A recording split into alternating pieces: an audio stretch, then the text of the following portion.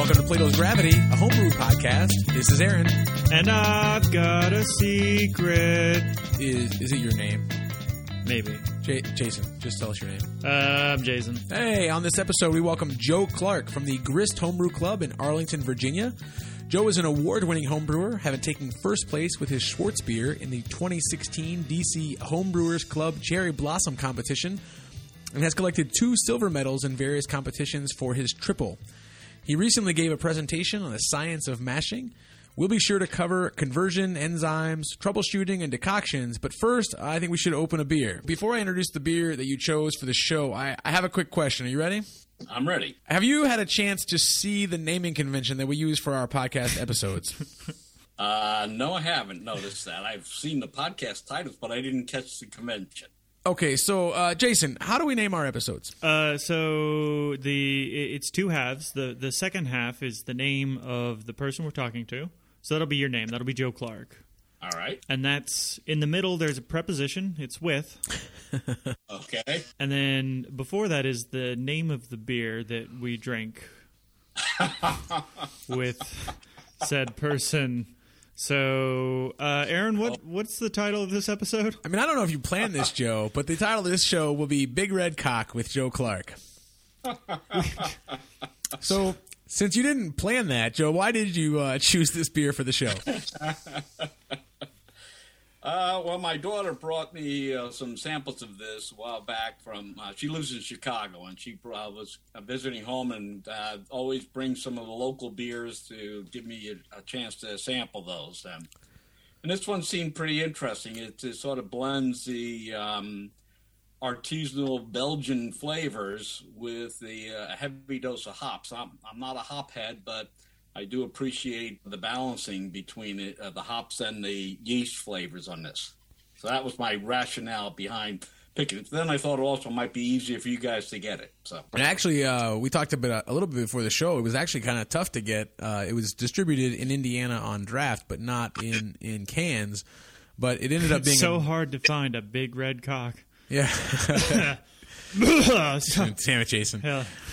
But no, our buddy Adam picked some up on his travels, and then he also picked up a whole bunch of other beers. So thank you, Adam. Yeah, thanks, Adam. And okay, so what do we think about this? I think Joe kind of nailed it. It's pretty hoppy, and usually the hoppy stuff gets rid of all the yeast stuff for me in beers. But there's the yeast. It has a nice yeast character that you don't get a lot in a hoppy beer. It's maybe a little mild for me. And Aaron and I actually tried one of their other beers yesterday. Do you remember which one that was? I think it was just called the Farmhouse. Okay, so this is the hoppy Farmhouse, and the Farmhouse itself, I think, was slightly more funky, and I kind of like that. Yeah, I don't know if this has had any Brett in it or not. And I don't necessarily mean like Brett funk, but like, because like a farmhouse ale, you're thinking about like, I just imagine like an old woman stirring mash in a bucket once a week while it just spoils in the open air. And then, like, professional brewers have taken that flavor and cleaned it up. And that's what I usually expect out of a farmhouse ale. That's a weird description. But imagine, like, a really gross giant boat paddle. But not the boat paddle that... There's a lost episode reference. We apologize. So we had... I started saying it out loud, and I was like, oh, no. Our last episode, Joe, we didn't hit the record button on, and there was a really fun mash paddle boat or scenario that Jason was just calling back to. Anyway, does this beer tasting for you like it did the first time you had it? Yeah, it did. It holds up pretty well. I think it's about the way I was expecting it. We want to get into the mashing presentation you recently gave at the Grist Homebrew Club. So can you talk? I mean, let's start with let's try to help our listeners who are just starting and kind of go all the way up through those who might be interested in some advanced techniques. So if I was starting today homebrewing, or maybe I had done a couple extract batches, I mean, what would you say would be your advice to someone who's just getting into doing a mash? Like, what are you keeping in mind? Is there equipment that you think you need? The reality is that the equipment can vary all over the place, and it doesn't have to be anything more sophisticated than a kettle and a bag, and you get going on it. Perhaps an old woman with a bucket and a paddle? Okay. In a barn, by the way. In a barn. It's very specific to be. It's not a farmhouse if there's not a barn. This is in the style guidelines. I saw it there. Okay. So, you're starting up kind of, I would say, equipment neutral. Like, what are the mistakes that you think new brewers might commonly make in their first mash? What I find is really the thing that gets people crazy is that they try to be very exact and get everything lined up properly, and they basically get caught up in all the little details and forget that the real purpose of the whole thing is to get a bunch of sugars out that your yeast can work on. Right. And it's not going to be an exact science. They try and say, if I go 2 degrees above this, I'm dead. And I might as well throw the batch. And you have to realize that what you're aiming at is sort of a target. And there's a whole bunch of stuff going on above and beyond that target level. So this stuff is going to happen. And the biggest thing they need to realize is just relax and do it and keep good notes on what you did so you can figure out what to change in the future. Absolutely. So what do you use when you take notes? I use Beersmith tip. And then what are you looking for, like, as you take notes? What are the key things that you're writing down on a brew day? All right. Well, look, obviously the base thing, the recipe, the grist, the grain bill, the plan for the mash. What temperature am I going at? What time period? How many different steps am I going to make in there? And then what I want to be recording is my pH.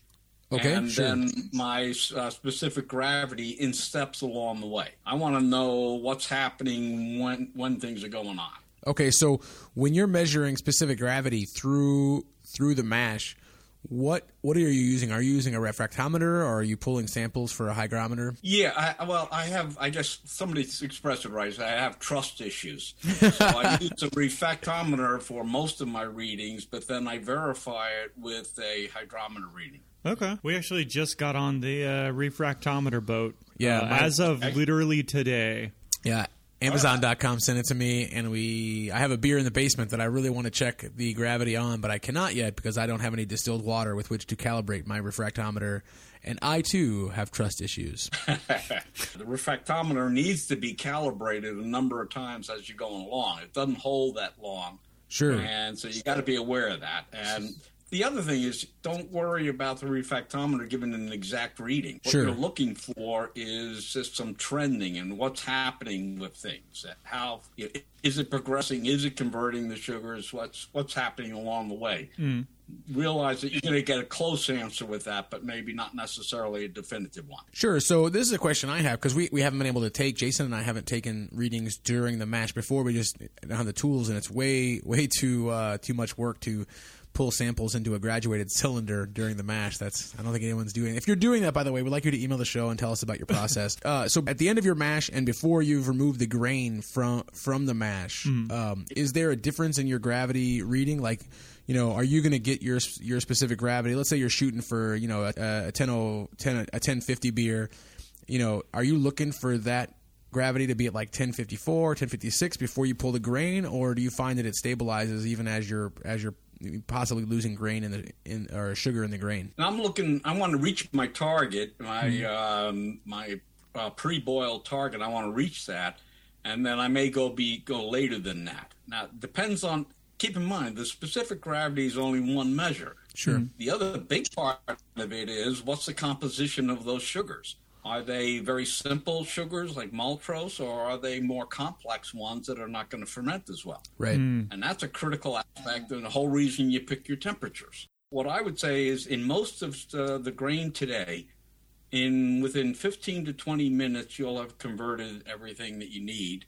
If you're going for if you go on a high temperature. Okay. If you're at a high temperature, it's only going to take 10, 15 minutes to get everything converted. But then what's going on is enzymes are still working on what's been converted and chopping it into smaller pieces. So if you want to get something that's going to dry out, then that's where you need to go a longer time. And you're typically going to be at a lower temperature, which means there's less energy, so you got to even go longer than that. So so if you're looking for like a sweet stout and you're gonna mash that around 158 or 160, you feel like that mash could be a lot shorter? Oh yeah, I mean that could be 20 minutes be a safe number to use on that. So is that in practice? Do you just, if you're making a stout, are you 20 minutes and out, or do you have a longer brew day just for good measure and flowing over? I'm taking my readings. Sure. So I'll do my refractometer reading. And again, if I'm doing a sweet stout, then I'm going to get something that's going to be a lot more non-fermentables in there. So I'm not worried about what the beta amylase is doing. I'm worried about what the alpha and the limit dextrose is doing, because they're going to be chopping up the big pieces, and I don't want a whole lot of little pieces of sugar in there. Right. So I go at my higher temperature. As soon as I get to that specific gravity, then I'm willing to say, okay, I've done that now. This is actually really helpful for Jason and I. So we have been brewing the bag brewers, and we wanted to kind of step up our volume a little bit. So Jason brought over a cooler, and we did like a brew in a bag in a cooler type situation. Yeah. So we didn't, you had to give away a little control, because no longer can you can't light the cooler on fire. There's no refire. Yeah. And actually, our bag wasn't big enough for the cooler, so we ended up just mashing in the cooler, and then we used, we did like a brew in a bag method. Can we call it a satchel? Can we call it brew in a satchel? Brew in a satchel. So we were brewing in a satchel, except we didn't have a satchel.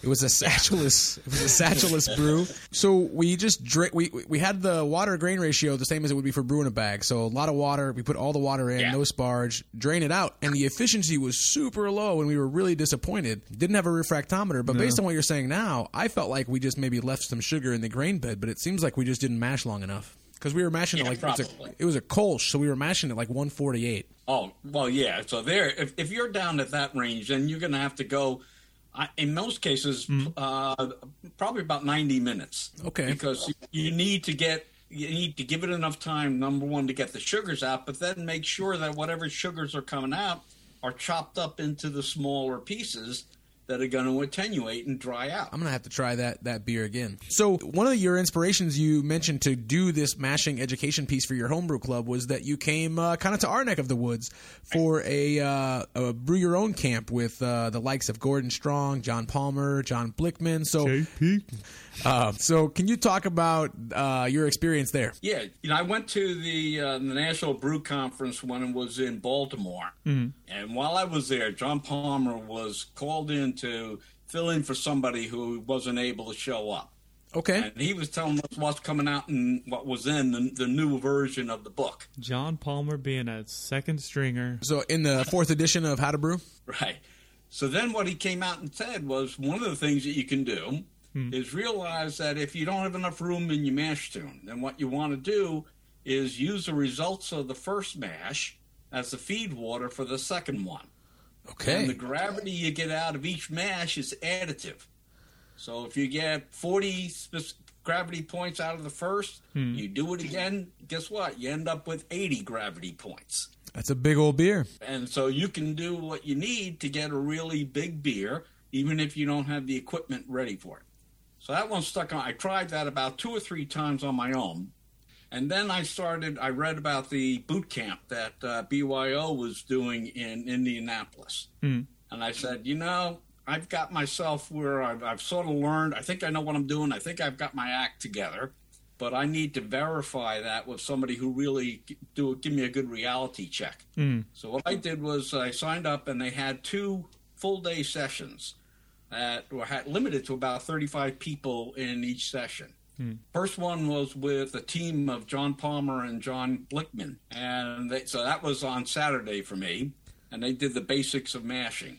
J squared. The next day I did with Gordon Strong, and he did advanced techniques in mashing. And both of these were fantastic opportunities. You also got to bring along your own beer. So think about it this way: you're handing your beer to John Palmer and Gordon Strong, saying, "Hey, tell me what you think of my beer." Yeah, and that was sort of a strange experience by itself. But these guys are really helpful and really, they're just nice people to begin with. Yeah, and they set up equipment. They set up the equipment in the back of the hotel conference room. Oh wow! And we did the mashes right there. So we were actually looking at and testing out everything that they were telling us about. Jesus. So you guys are mashing in a hotel conference room? That just So what did you mash in? Were you mashing in coolers? Was there propane, electricity? How did it go? Oh, this is John Blickman was going. I'm sorry, John. John Blickman would probably describe himself as a beer geek.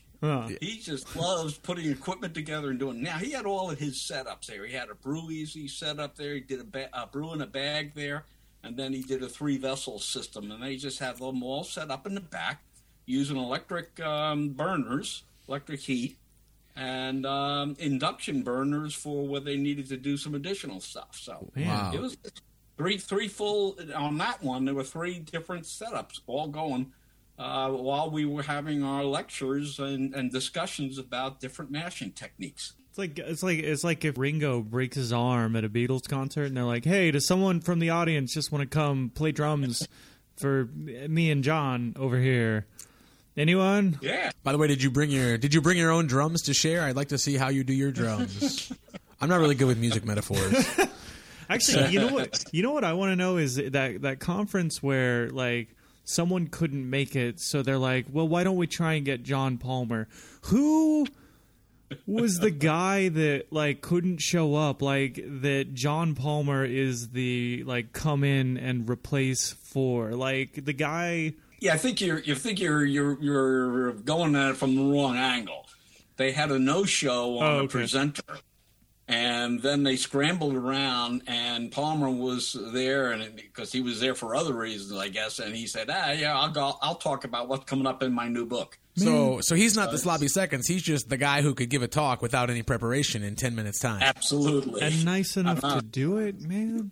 He could probably talk for days without even doing any prep information on it. So you said at this BYO camp, you went to get kind of confirmation on your mashing principles, and what they did is share with you the things that you basically cared a whole lot about that you didn't need to care about. What were some of those things? Well, when you get into some of the again, worrying about the details of what exact temperature your mash is at.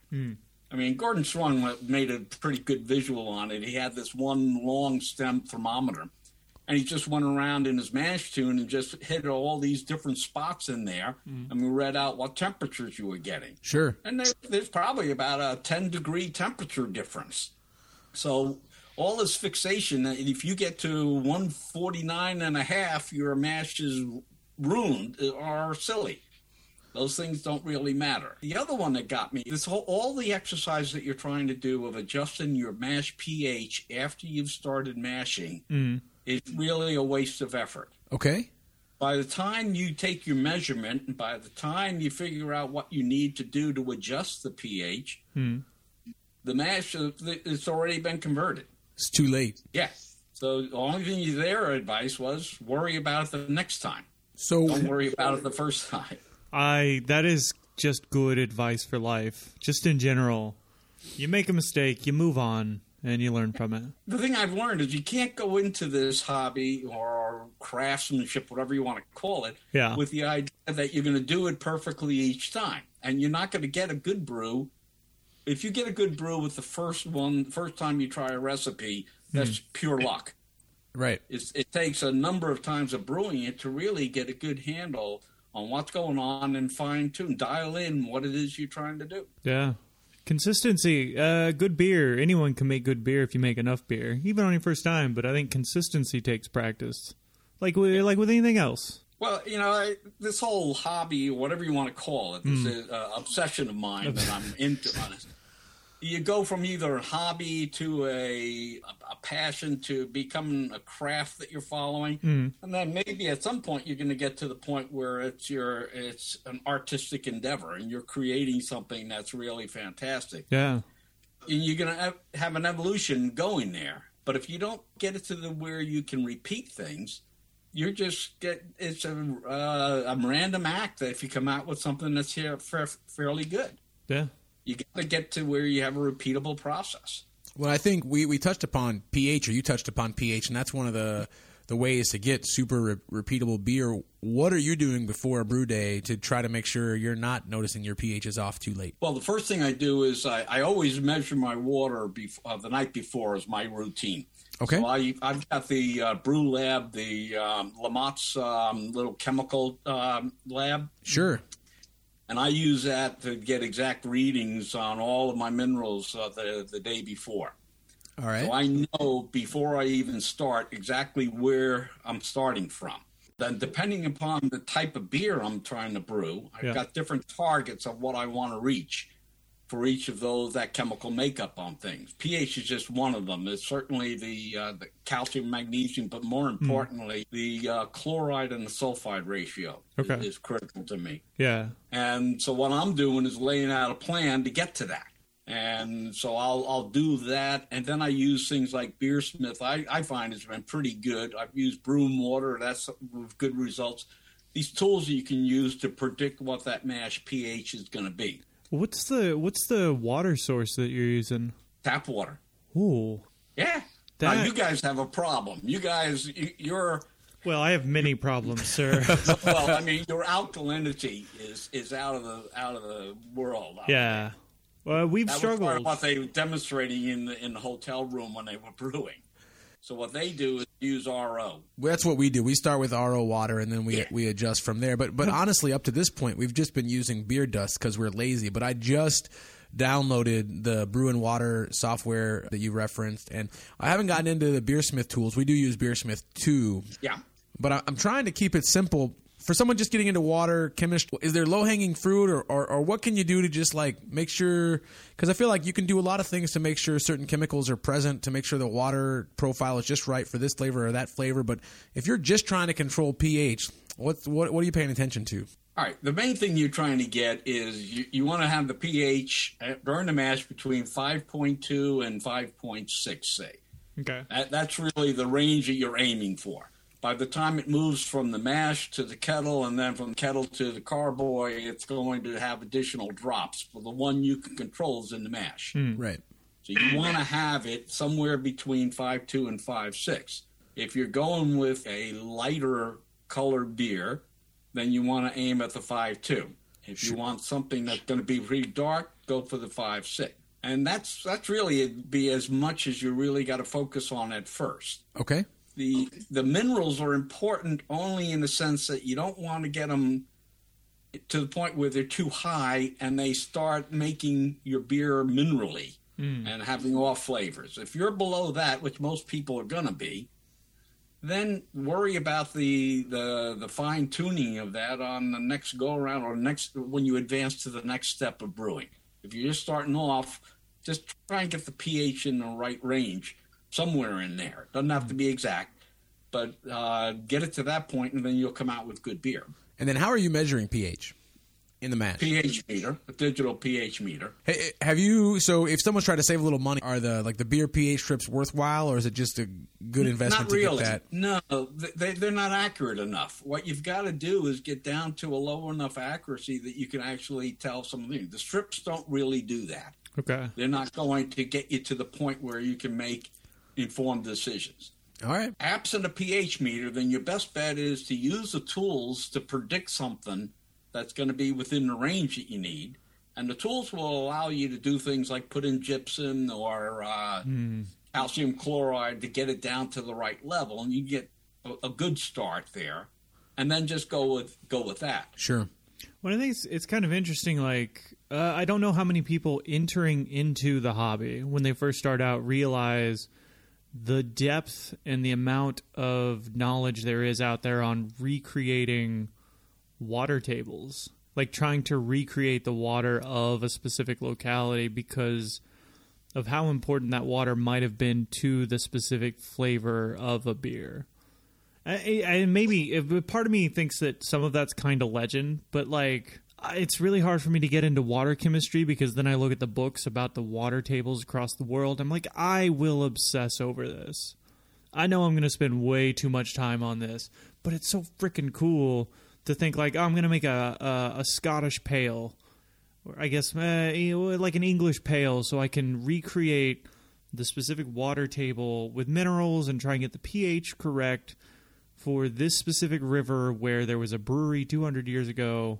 This is a wild tangent. Let me allow me to burst that bubble if I could. You're going down a path that's not productive. That's basically all I do. All right. Well, this is a perfect hobby, isn't it? Yeah. Fair point. Opportunity. The reality is that the brewers in each of these locations, these famous historical locations, were treating their water anyway. Oh. So say that I'm going to use Pilsen's water doesn't say what they were doing. They did a whole bunch of stuff. They used decoction, mashing. They did a whole bunch of different techniques to treat their normal situation.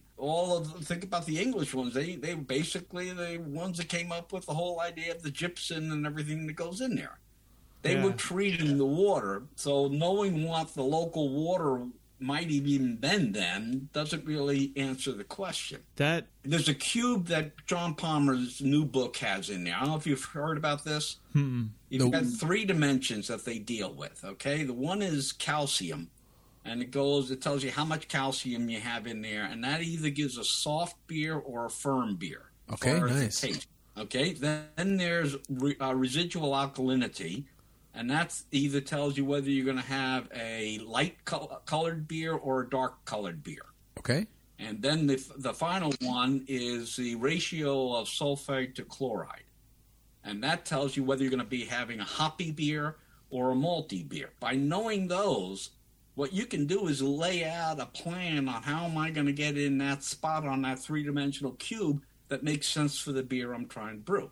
And that's really helped a lot. I mean, that simple. You can go crazy over this. You can go into tremendous detail and really drive yourself bonkers trying to get exactly the right mixture of things. And that's not really where you should try and go. You should try and just get something in that ballpark.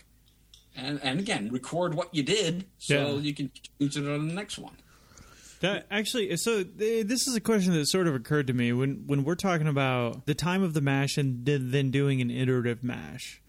So when you're doing an iterative mash, and you're talking about the length of time that the wort is being boiled, or not boiled, but the length of time the wort is hot. Not wort, the mash, the length of time. Good Lord, Jason, wake up.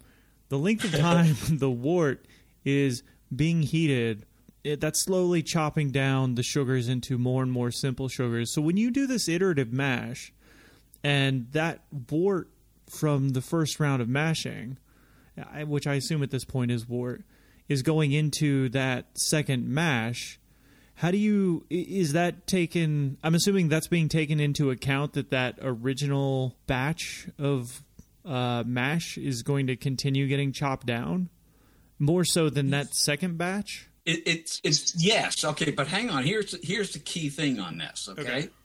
And I'm going to dive down into some of the weeds here. Okay. But you got the beta amylase. Okay. And that's the stuff that operates at a lower temperature. Okay. And what it does is chops, so it only has 2 molecule pieces of sugar. Okay. Maltose is what it makes. And you can take it from anywhere, any end of the sugar, the starch molecule, and chop off the last 2.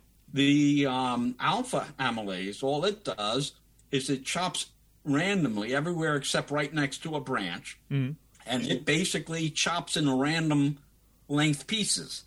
But that results in a lot of stuff that's longer and doesn't ferment very easily. Okay. Sure. The limit dextrose is what it does is it takes the branches and chops them apart. So now what's happened when the limit does its thing, this branch thing that the beta wasn't able to get to now has a lot more things accessible to it. Okay. What goes on is when you raise up, when you're doing this reiterated mash, you can go at one temperature and you're going to have a whole bunch of wort left over, and it may be long branches. It may be maybe because of the limit dextrose, we probably won't have a whole bunch of branched sugar molecules. You're going to have a bunch of straight ones. That's going to be put into the beta amylase of the second mash, and it'll go crazy and start chopping those up. So it's going to take the stuff from the first one as well as the one from the second one and produce a whole lot more of the maltose. Okay. Which is going to then attenuate out. Yeah. So if you're trying to do like a sweet beer, using like a big sweet beer, like say I want to do a barley wine or a big imperial stout, and you want it to finish high, like 1020 or 1024, something like that, and have a lot of that kind of body, would you recommend that second mash stay pretty high so that you get less of that beta action?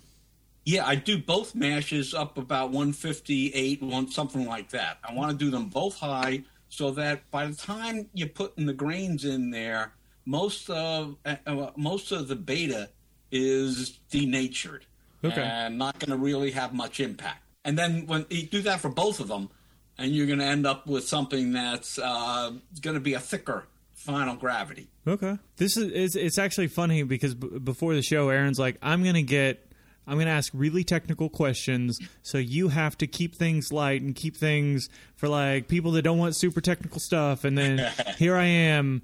I was super curious about it.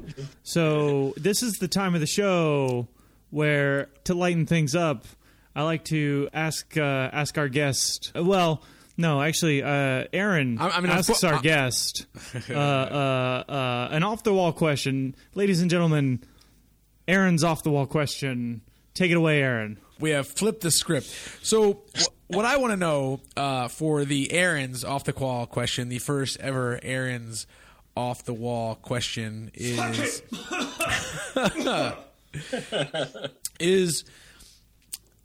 basically every question I've thought of so far has to do with beer. The idea behind the off-the-wall question is that it has nothing to do with beer. So what I want to know is, if you were going to go back to school today, would you ride the school bus? Would you walk to school, or would you have your parents take you? School bus. The school bus. And, let's really dive in here. Why are you taking the school bus? Because it's awesome. Sit in the back. No, because you gotta have that social interaction. And to begin with, keep in mind, my answer is biased because I'm a big introvert. Okay. Even having this interview is challenging, but that's me. All right. And I realized if I had more social interaction, I would be more comfortable in those things. So as a kid, I'd get on the school bus and I'd get ridiculed and I'd get beat up or whatever, but I'd get involved in that and be part of that social network. Well, I mean, I think before the show you talked about how you joined your homebrew club because you brewed for about a year and then you felt like, hey, I got to get better. I need help. And so you're looking for that type of interaction. After the break, I want to talk with you a little more about why you joined the homebrew club and how that's improved your brewing.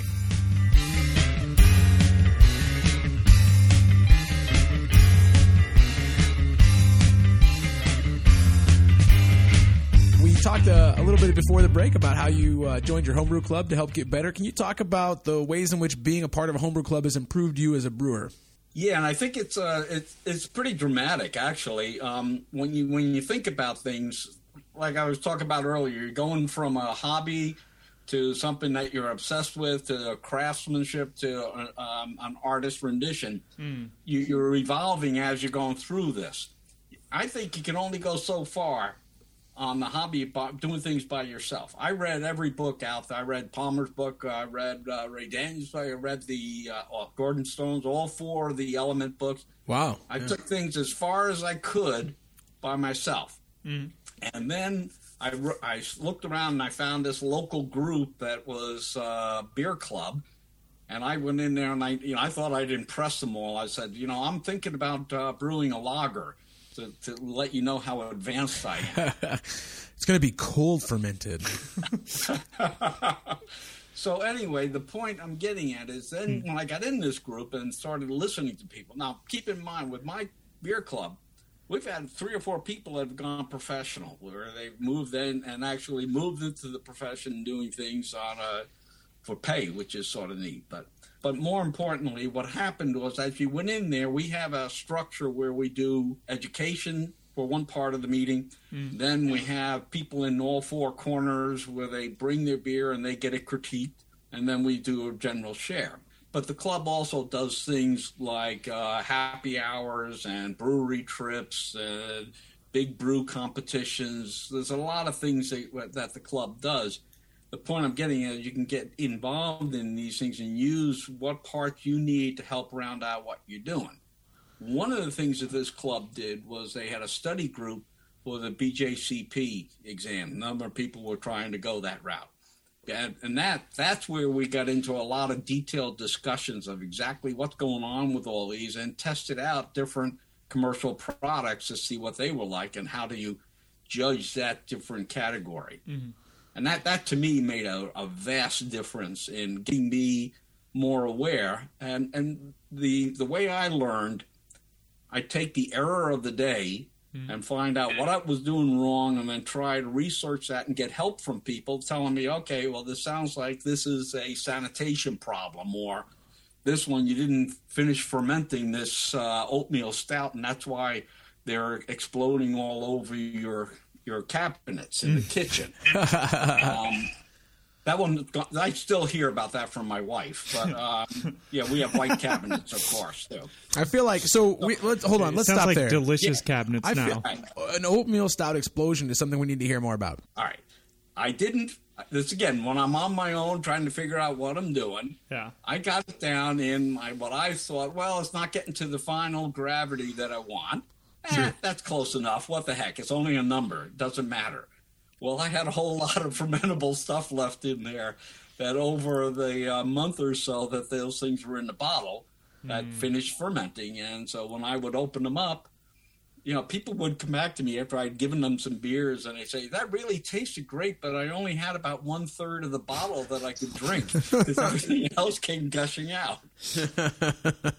I've had a couple. I got really lucky. The first 5 or 6 beers we made were beautifully bottle conditioned, and I was doing a lot of math and trying to get the volumes exactly right. So I even made a beer for my wife that was carved at 3 volumes, and it was it poured really nice, and I was super excited. And then I had like 3 in a row where I had gushers and I made it basically a different mistake every time. There's a mistake I heard about, and I really experienced it. It's you start off with everything clean and all new equipment, all new plastic, all the rest of that, and wow, everything's great. There are no scratches in any of that. Sure. There's no places for the bacteria to really build up. So you get overconfident. You're going along thinking, hey, I got this thing nailed. And then the scratches get in there and the bacteria finds out that you really aren't that thorough in your sanitation. Right. And, I had a whole year of, how many batches am I going to have to dump because of gushing beer? And I also had the distinction, one batch I had built it came out with worms and there's some bacteria it looks like rope that lives in your beer. Ooh. Real strong vinegar taste too. It's somewhat sort of nasty, but so you're making wine. I haven't seen that since then. Cool. That would freak me out. Like, well, you know what it does? It makes you say, okay, this is obviously not a good attribute to my beer. Yeah. So now, what's wrong? What caused it? And I go down some branch of exploration, whether it was a pH, or if I thought it was that, or whether it was whatever. And then you learn a little bit more about. So eventually, you hit all the areas, and you come out knowing some stuff about this. Yeah. Yeah, I mean, I'll share my another mistake just in case it helps in the future. The most recent gushing beer that I had, it was as simple as it was a really hoppy beer, and the measured volume in the fermenter was much lower than the predicted volume, and I took the amount of corn sugar from the predicted volume and not the measured volume, and boom, she goes. Aha! I was pretty annoyed because it was a good beer up before it. Well, if I can circle back on one thing I did want to mention about the beer clubs. Sure. Mine helped a lot in just education stuff. But the other thing, if your beer club has club competitions, enter every one of those that you can. You're going to get structured feedback on what it is, and you're going to find out whether or not your problem is the body, you're not attenuating enough, or you're not getting the right flavor. You're going to get feedback that's pretty valuable. I can't remember how many things I had scores of below 25 in the rating stuff. It was pretty dismal beers, but I learned a lot from getting that feedback. So that would be a key part. Yeah, and now you're a gold medal winner. Actually, that leads into a question that I had for you. Jason and I are doing a really cool thing with our homebrew club actually tomorrow night. So Jason and I are going to enter our first ever homebrew competition. And it's an interesting competition because it's called Mash of Wonder, and the premise here is that Mash of Wonder. Jason wrote the song. Yeah. It's official. We're rolling dice to determine our ingredients, and then all the beers are going to be entered into the experimental beer category. Okay. So I thought that'd be a fun way to get into competition because it's like a little bit less pressure. You have a little less control. But in general, I think we've been hesitant to jump into competition. So if you were going to give us or other brewers who have never done a competition some pre-competition advice, what would you let us know? Well, the biggest thing is don't be worried about the score you're going to get. Sure. If anything else, you can hide it from anybody else. So you don't have to admit what your score was. And don't only enter beers that are in your comfort zone. Okay. Use it to get outside your comfort zone. Brew something that you never thought you would like and see what the heck happens, because that's how you're going to learn on it. Absolutely. That'd be my 2 pieces of advice. Well, I think hopefully for this is the first of many competitions. So I think we'll definitely take that advice and maybe try to put some hardware up on our shelves like you've done as well. So you were saying earlier before the show, you're not really necessarily a hophead yourself. So speaking of outside, so I'm assuming like IPAs and that ilk outside of your comfort zone, have you entered those into a competition? Yeah, we've had some where you didn't have a choice. Okay. So we had a number of ones that you were trying to replicate somebody else's recipe. Okay. Or we've had other ones where you were given the recipe and it was just a competition to see what type of technical who could brew what. It was more the techniques than it was the actual recipe. Man. Wow, I like that. Yeah. We've hit a lot of different approaches. We had another one that was like the food chef competitions where they gave you 4 ingredients and then you had to include 3 of them in your beer. Okay, so that's similar to what we're doing, except we're rolling dice, yeah. Yeah. Nerds. So I mean, those are the things that make you try some other things. But like you said, I'm not a hophead. I consider hops to be a necessary evil. But I see the value. There was one I came across. What was it? Nelson Sauvin. Have you heard of that hop? Yeah, absolutely. I had not come across that before until we had a competition that required we used it. And that thing is neat. That's like Sauvignon Blanc wine in your beer. And it's pretty neat. I'm changing my opinion on hops. I feel like the old world hops for me, the British hops, the European hops, I mean, I will just gush over some Galaxy or from some American Citra hops in an IPA. Like I am a hophead, but I really enjoy also just like a nice British hopped pale. Mm-hmm. So let's circle back to your homebrew club one more time. You talked about your the BJCP or the Beer Judge Certification Program classes, and I wanted to kind of bring up, we have a listener question each time on the show, and this kind of fits nicely in with that. So our listener today is Brian, and Brian is actually in the coffee industry. Hey, Brian. Hey, Brian. Thanks for the question. Brian is in the coffee industry, and one of the things he struggles with is communicating coffee flavors to people who just are like, oh, this tastes of coffee. So, when you guys are in your homebrew club and you're studying for the BJCP, you might be bringing in new members. How do you kind of enhance the beer language to kind of communicate what you're tasting to people who might not have that same tasting experience? Yeah, a big part of it is making an association with some sensation that you've gotten with a name that you can then call that up and use that for other parts. So it's not something that on day one you can describe a flavor and say, okay, everybody understands that. Sure. But if you can relate it to something like, where you always say it's popcorn butter or whether it's a Band-Aid or whatever, those are just trying to explain those things in a way that something you can relate to, and then identify what that taste is. Let me correct myself. A taste is, I learned in another class, there's only 5 tastes. Sure. But it's flavors that are the things that hit all the things that you're talking about.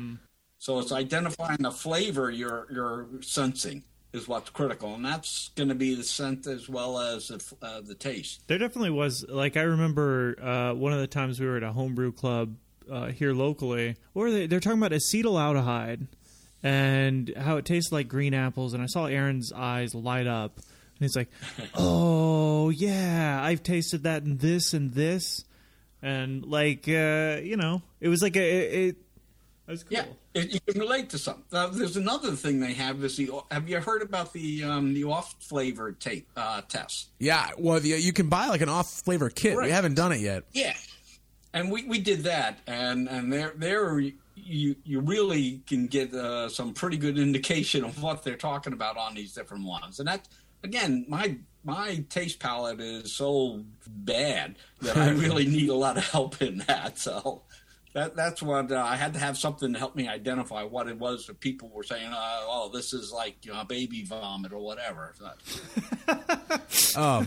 If there's a baby vomit flavor in the off flavor kit, I'm gonna skip that tasting. I do. I wonder who the first person was like, oh, it tastes like baby vomit, and like everyone else in the room was just sitting there like, how the fuck do you know? I mean, like, do you remember what it was? Like, because we all tasted that, right? At some point. It's smell only. You don't have to taste it. Yeah, it's touche. There's something like, I don't know, I kind of remember, I don't know if this is true, but it's my dad talking about Roy Orbison being like, me with my goddamn music stories, but Roy Orbison, according to my dad, was tone deaf, and so he had no idea if he was actually singing the song correctly sound wise, so he would just have to record it and play it back to himself over and over again until it kind of sounded right to him. And whether or not that's true, I have no idea. Shout out to my dad, I guess. But at the end of the day, he kept doing it, and eventually he made some pretty kick-ass tunes. Oh yeah, yeah. True. If you have any on recording, we might throw them in the break there today, Jason. Oh, I don't think those are public domain, Aaron. Oh, well, that's Mr. Pretty Woman right there. Well, oh, rocking down the mirror. Oh, so you mentioned that a couple. Can I hit you guys up with one more technical thing on mashing? Oh, yeah, bring it back. One other thing I did want to hit on is a thing Gordon Strong calls his round trip mash. Okay. And normally when we mash stuff, we start at the lower temperatures and then go up to the higher temperatures. Yeah. Well, if you think about what's going on with the enzymes, that doesn't make a whole lot of sense. So what he does, he came up by accident. He discovered this round trip thing. He goes up to like 155, 158. Sure. He realized that had happened. He said, "Oh my God!" And I didn't want to throw out the batch. So what he said was he turned it off and just recirculated water through the mash until it got down to 140. Okay. And then he brought it back up and then mashed out. All right, so he did that round trip. He got the driest, most attenuated mash that he had ever had by doing that. So and I've done that now about 3 times, and he's right. It basically chops up all the long stuff and then goes down back with what's left of the beta to chew up all that, and you end up with something. The ones in the carboy right now has gotten to about 88% attenuation. So basically, if I understand correct, the prevailing knowledge is that when you go up to those higher temperatures, you kill or inactivate beta amylase, and it doesn't do that stuff anymore. But what Gordon Strong found out... By that stuff, you mean chop shit up. Chop shit up. Make dry. Make sugars for fermentation. Make dry. Right. Make dry. Make it dry as whatever. Yeah. But what Gordon Strong found out almost by accident is that if you go up to 158, you're not going to kill all of them. And then if you circle back down to 140, you've basically just primed all those longer sugars to be crushed by that beta amylase the second time through. Right. Now, what happens is once it gets up to the higher temperature, the beta, it gets denatured. And it bends its shape. It's dead. It's no longer going to do any good. But not all of it gets killed. Sure. So you may be down to like 25% of what you had to begin with when you get down to the 140 again, but that's enough to chop up stuff and make it pretty interesting. So is that a longer mash? Not really. It took me about 45 minutes to go from 158 down to about 140, and then about 15 more minutes to go back up. So it doesn't take. It's not a longer big mash. Now, let me throw one final twist that's something I'm playing around with. Okay, hit me with it. Combine that with the reiterated mash. Reiterated mashes don't have to be at the same temperature. Right. So do your first one at a high temperature. Oh, and then you're going to get all the beta amylase. One at 140. Yeah, because you're going to get all the beta amylase from the second set of grain. Yeah. I got 91% attenuation by doing that. Ooh, that is the next Kolsch, Jason. We are doing that to the next Kolsch. So what do you got when you're doing your reiterative mash? So you're not making like imperial pails. What do you got going on? What are you making? Well, I'm normally doing it for things like a Belgian quad. Okay. Or I've been doing it for anything that gets me into higher gravity. So I'm doing a Maibach that I use it for. I do it for a barley wine. I've done it for a beer to guard. Man, okay, nice. About 6 or 7 of them that basically need the reiterated part. The beer to guard and the quad, I did the 2 different temperatures on. And really got some nice drying out on that. How big are those beers because of all that dryness? Well, you're starting at, I guess about 8 or 9% would be what I would say. I'm starting at 72 or so, 86 and 1 for my specific gravity, and I'm getting down below 1.01. Yeah, that's amazing. It's super exciting to talk about because some of these styles, Aaron and I have sort of just kind of dreamed about approaching because we didn't think we'd be able to hit the gravity in any kind of volume that would matter. Like we might be able to get a high gravity half a gallon. Yeah, like we did a 13% 2-gallon beer. Hey, but don't forget, on some of those you can mash once and then use extract. Right. And you're going to get the flavors of the mash, but the extract will give you the body. Yeah, I always like, I'm just very jilted against using extract. I shouldn't be. When we did this Kolsch and we only got like 50% efficiency because we stopped the mash too soon, Jason was like, throw some LME in there because I have some LME in there in the basement for when I was going to do starters, and I can't bring myself to do it. I think I'm. Oh, sorry. That was something that Gordon Strong talked about. All this stuff is just, these are different techniques, different tools that you have. Sure. You got a tool bag with a whole bunch of different things you can do. Focus on what your end result is. When you're drinking that beer, you don't know whether that beer is from a mash, a reiterated mash, a decoction mash, whatever it is. It's probably not from a decoction mash, though. It is. I think that there is a certain when you're a home brewer and you move from extract, because we all started in extract, right? Yeah. And you move from extract to all grain. The idea of then taking what you thought was going to be an all grain, you don't hit your gravity. You don't have as much sugar as you want. The idea of then adding extract to it feels like betrayal, I think. I think that's just a thing that we got to get over. Well, here's the question for you. Yeah. Are you more interested in the craftsmanship, where you're learning how to do the techniques and perfecting the techniques, or are you more interested in getting the beer that you want to drink? And neither one of those two goals are bad, but they may not be in the same direction. So, if your main focus is getting a beer that really tastes great, then whatever tool gets you there is good. If you're worried more about the techniques, then focus on that. I feel like I'll take this advice into the next beer. I feel very similar to what you might have felt like when you went to the BYO boot camp and you wanted to have your mashing principles verified, and they kindly let you know that you were worrying about stuff that didn't matter. I feel that. So I want to transition a little bit as we come to a close on the show. You mentioned that your homebrew club has a couple guys that have turned pro, but you also have some family members who own a brewery, and I wanted to hear about what kind of experience, what it's like to be a home brewer who has family members who brew. Yeah, it's 2 of my great nephews, Sean and Ryan Araro, have opened up Heritage Brewing in Manassas, Virginia. All right, shout out to Heritage in Manassas. And basically, they were home brewing on their own. Now, both of them, Sean's in Marines and Ryan's Special Forces Army Ranger, that he just got out now. So they're pushing the veteran angle a lot, which I think they should. Sure, and absolutely. Hire a lot of vets. But basically, what they've been doing is they went ahead and bit the bullet and basically bought a 20-barrel system. Wow. And have been selling everything they're making. So that's probably a good sign. They've gotten into a lot of barrel conditioning. I was out there a couple of months ago and looking at their warehouse shoved full with barrels that they're aging different product. They're hotbeds. Okay. So they're going to definitely hit into some of that stuff. And so I just say, yeah, I like your beer and move on.